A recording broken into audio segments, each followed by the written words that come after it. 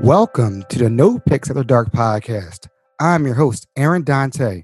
Today, we have a very, very special guest. This guest I've been trying to get a hold of for about a month. And we wanted to do an original podcast about when she first had a grand opening of her store, but we just never got around to it. She's been very, very busy. And, I'm very honored to have her on the show. And without further ado, Miss Christine, how are you doing today? I am doing well, Aaron. How are you? Thank you. Great, great.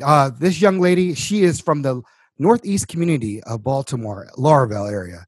We call it Laurelville Road. That's where her shop is located. And we wanted to get you on here because you're doing something very special for the Baltimore area. But before we do that, let's talk about a little bit about yourself. Let's talk about your store, what you got going on in your area.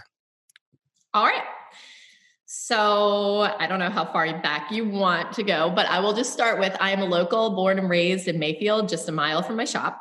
I am a proud Baltimorean and a proud Northeastern.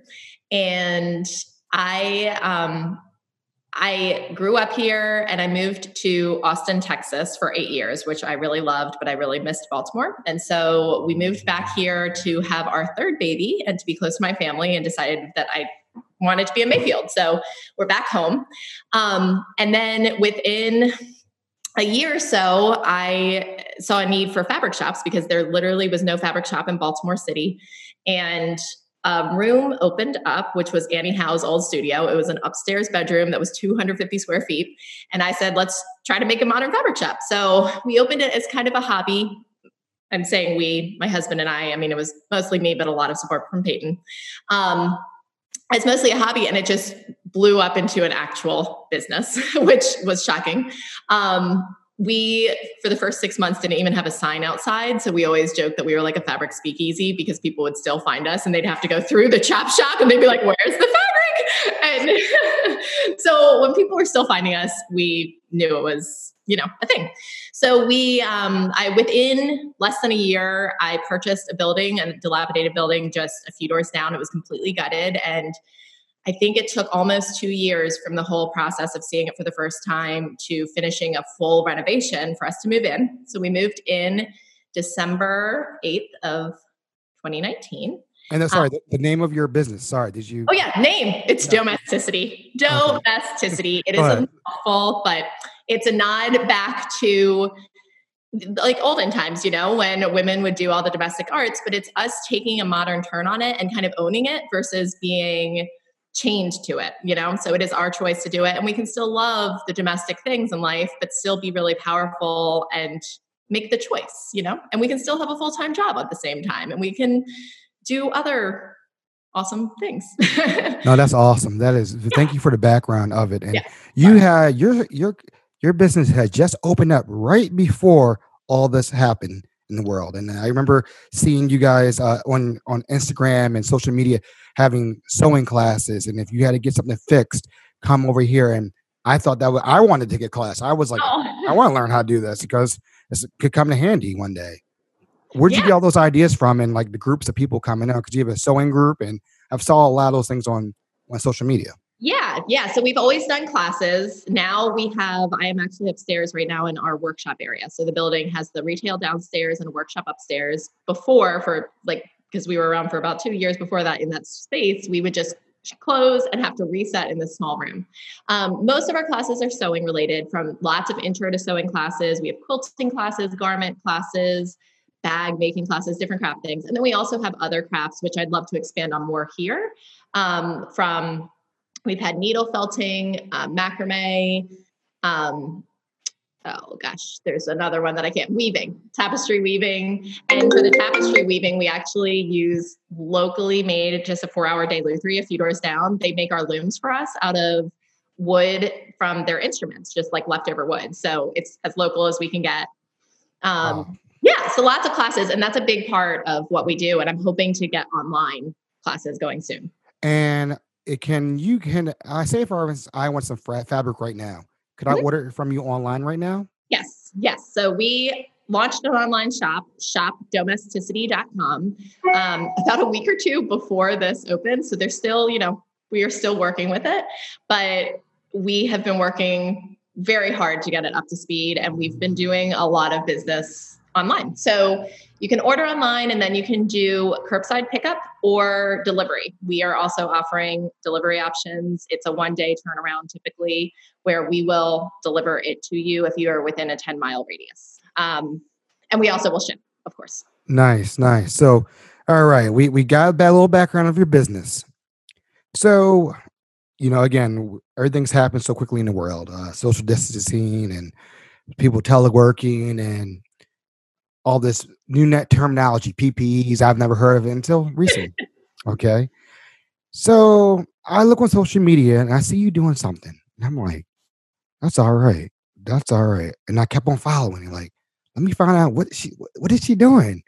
And I want you to tell the listeners what happened, how did it happen, who reached out to you, how did this? I'm gonna call it a movement, which you have started, a movement, because now everybody's doing it now. But you were one of the first people that I saw on social media anywhere that was doing what you were doing right now.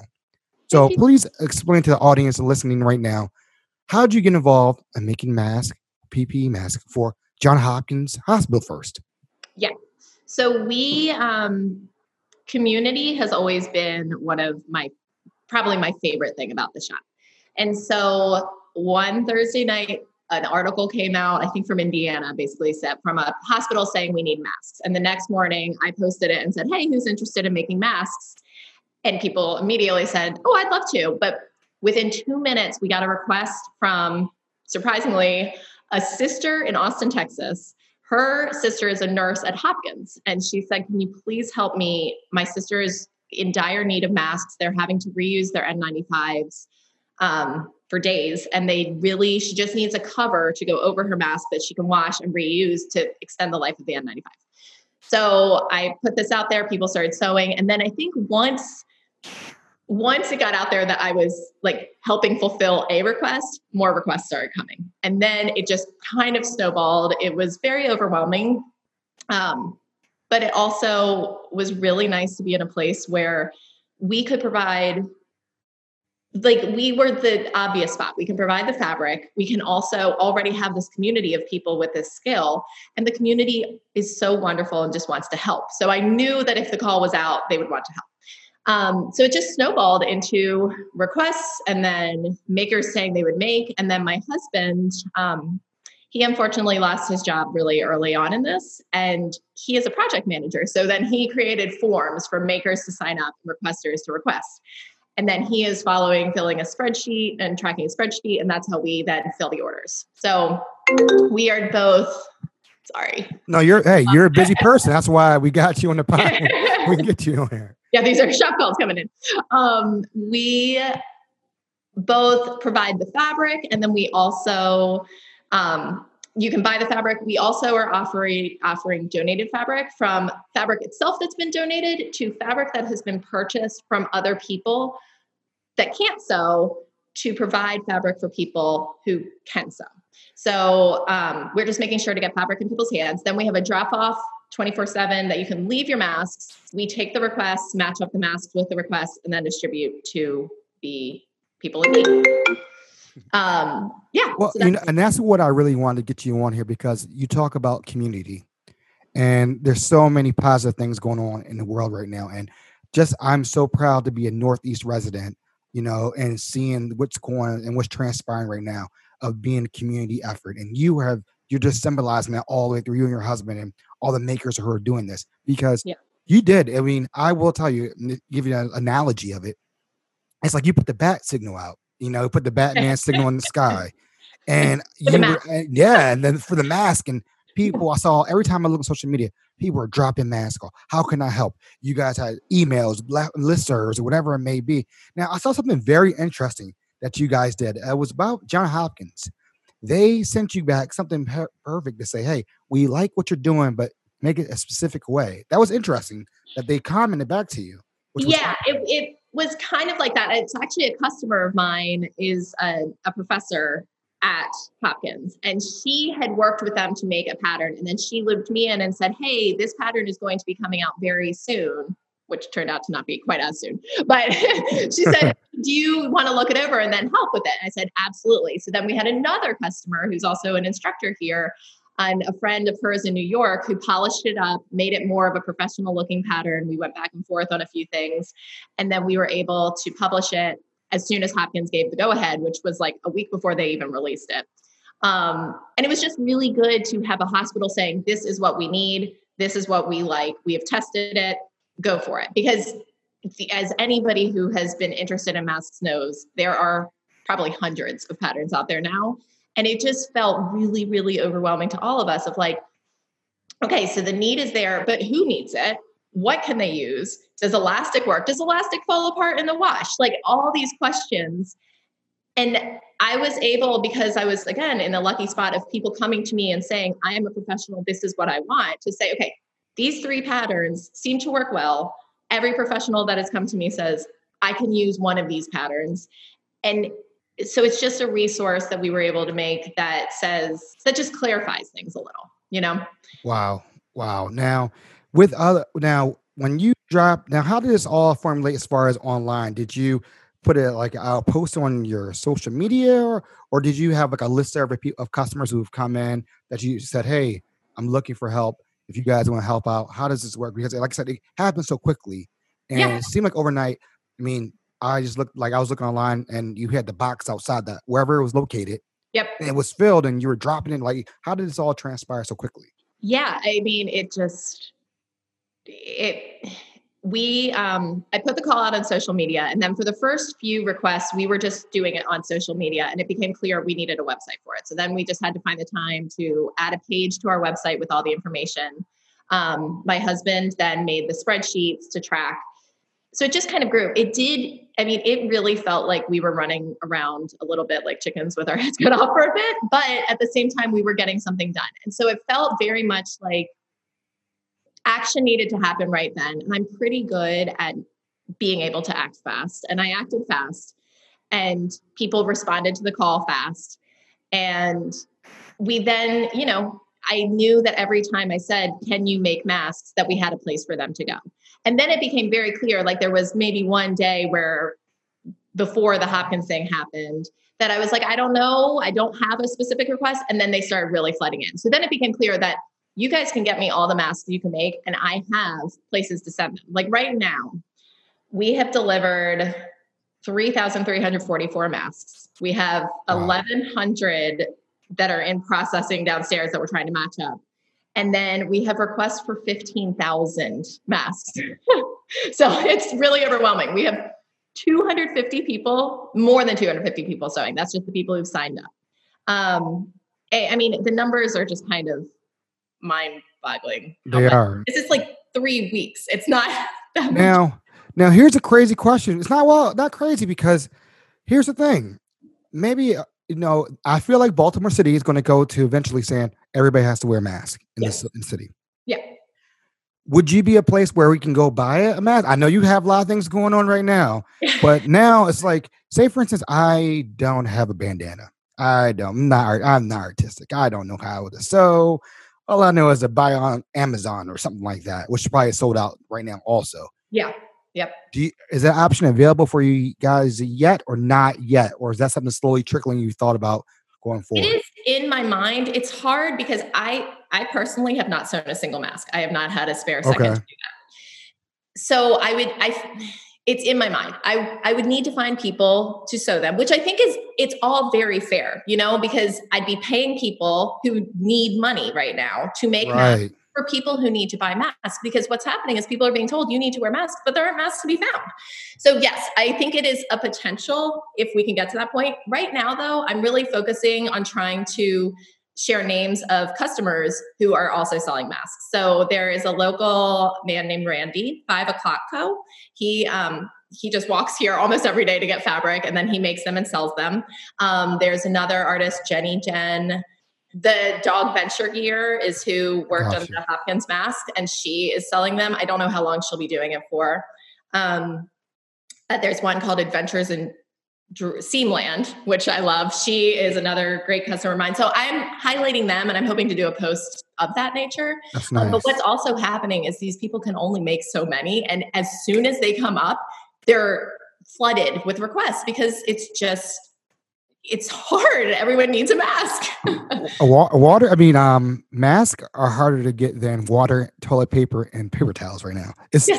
It really is. There was a place that a young lady I follow on Twitter who works for the mayor's office was like, "Hey, what about you for inner city and where can they get masks and things of that nature?" And I followed her, and she said, "Named a couple places." So I went online. These places were like, "Listen, we are already backed up. We won't be able to get a mask to you until May." Right. And so now there's a need right now in that market, which who would have thought a mask would be? I mean, it also shows, I think what's really cool is that it shows that these things, like our clothes, everything we have is made by a human. Everything that's sewn has human hands to it, and it takes time. And hopefully it also makes us respect like what you buy and what you wear, and just because we can only make so many masks. And also, hopefully, it gets more people wanting to sew, which there have been many people who've called me and said, okay, I pulled out my machine from 20 years ago. I don't know how to use it. And I think that it's a skill that is really important when it comes down to it. Because really, if you know how to sew, you can make your own mask in like 20 minutes, But if you don't, then it feels like this massive hurdle. Yeah, luckily my mom made me a mask, so my family a mask. So I'm like, cool, like, but Yeah. I kudos to you for what you're doing for the greater Baltimore area and this whole just joining together for Northeast community, which is beautiful. And that's one thing I wanted to highlight during this time. I just so many things going on. You're like, let's talk about positive things are going on, and you're doing something that's very positive, and I really appreciate it. Where can we find you online so people can look you up and reach out and let it's time to endorse yourself, Yeah. your Instagram, your Twitter, whatever, Snapchat. I don't know what people have nowadays. So many different things. I'm pretty basic. I stick with Instagram and Facebook. So Okay. on both of those, it's at Create Domesticity. And my website is domesticitystudio.com. It's DOMESTICITY studio.com. And that also has a link that the online shop is Shop Domesticity. We really can use all the help that people can give. We have options of donating time to make masks. You can donate actual fabric because I know there are lots of people with stashes out there who could clear out their stash a little. If they can't make masks, that's totally fine. I can get it into hands of people who can. If you just have money and want to donate a little money to buy fabric for people who can't afford the fabric, that's another option. It also helps us cover costs because we are working basically around the clock right now. And you also, as more requests come in, it takes us a lot of time to go through the masks because we have to sanitize each bag that comes in, then we have to count them, then we have to sort them because we have 3 different types and then random types, and then we have to get them to the places. So I think as that grows, we also will need more volunteers to help with those measures. So there are lots of different ways people can help. And it really, I cannot stress enough how thankful everybody that we've given these masks to are. Everybody says, it's really funny. I mean, talk about community. It's just such a team effort because we are thanking them for being heroes on the front line. And they, like, I've had every nurse, every doctor that's talked to me, they say, you are heroes. And I'm like, we are just sewing masks, but it takes that team and they are so appreciative and we are so appreciative. And then you have the people donating money who say, I would love to help, but I can't sew, or I'm stuck home with my 4 kids and actually homeschooling, I can't do this. But here is money, $10 for some fabric from people. And it all adds up. And how can me, that's gonna be me. I'm going to donate. How can I donate money? Because I don't know how to sew. I'm not even going to sit here and lie to you, but how can I donate? If I'm listening to this, how can we donate to you money wise? Yeah, you can go to our website, Shop Domesticity, and you basically buy donations. There's a face masks tab and it's buy fabric for makers and it's called donation. And you can it's there in 450 increments. You can also Venmo if you'd prefer Venmo. And that's just at Domesticity. And I mean, it really, but we also, I do want to stress, we also need people who can sew because there's only so much fabric that, the people can go through. And what hospitals have you highlighted? Can you highlight that you've reached out, that have reached out to you and you've given back? Yes. to them? We have donated so far hospital-wise to Hopkins, to different units at Hopkins, to Union Memorial, to GBMC, to Sinai, to University of Maryland. They were pretty critical. And we've had a lot of family members reach out. So University of Maryland especially, we had an aunt and a mom and another mom call us and say, we were just talking to our children. They were working around the clock and they are desperate for masks. So they called me in Pennsylvania to make and send masks. And I thought of you. Can you help us? So we've had a lot of family members reaching out for their frontline people. What's the farthest? So Austin was the furthest request you've had so far? Wow. Austin was the furthest. But what's really funny in all of this is people now see me as like a mask expert, which I am not. I know the masks that I've posted. I know what people are asking for to a degree, but I had someone reach out from the Canary Islands recently, send me an email and say like, okay, well, what about this elastic and this? And like all these questions. Wow. I had to say, I'm very honored that you reached out to me, but I am not a mask expert. I have been in this for 3 weeks too. And like you, I hadn't even heard of PPE before. Right. In your wildest dreams, imagining you and your husband, you guys have this business together. Did you think you guys would be now almost PPE mask experts, and this is the direction of your business going forward, probably for next? Who knows until the vaccine's there? Oh my gosh! You imagine? Think about it. I mean, this is going to be the norm. Yeah. Until a vaccine. So I will say, no, I mean, this is crazy. Like, it's crazy. You think a month ago is when school stopped. I'm like, how has this all happened in 1 month? It's crazy. So no, I would not have expected that. I think that we are really good at pivoting though, and we're pretty flexible. And as I said, I'm usually pretty fast on making changes. So I was able to respond to the call, which also if people take some time and think things through before starting something, that's fine too. It's just my way of reacting of like, okay, well, let's deal with the need and then figure things out from there. There's something, if it does last till the vaccine, I will say, I hope, strongly hope that our medical professionals and our nursing home care workers and all these people, or even the grocery store workers, like that all the frontline staff gets the materials they should have, especially like, let's start with just the hospital and the medical workers. Then we can start focusing on, okay, let's get masks to grocery store workers. Safeway. And then hopefully, and then hopefully they get their stuff. And then if this really lasts for that many months, then maybe we can start making more masks to sell to the general public. We'll see. But if that's, I really hope things are. We all do. We all do.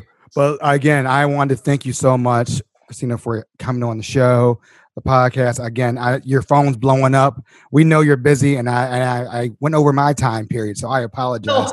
I know you have 1,000 things going on. So again, I appreciate you coming on No Picks After Dark podcast. I really wanted to highlight what you're doing. And one thing I wanted to tell you was I said it to your email. Now all heroes wear capes, okay? And you are a hero. And I want to let you know, and I want the world to know that what you've been doing and highlight what you've been doing. And we really appreciate everybody who's out there, who's working with you, who are the sewers out there, and saying thank you to everybody, because without you guys, I mean, we'd be in some rough shape right now. And, and salute to all the doctors and the nurses, salute to all the grocery workers, essential workers, everybody's essential and you're essential. All right. So appreciate everything. And on that note, we're going to get off a No Picks After Dark podcast. And if again, you want to check Christina out on domesticity. Yes. It's a mouthful. Domesticity. All right.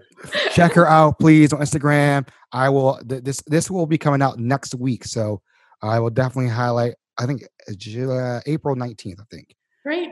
That's the 20th, one of the days. So thank you so much. All right. Let me.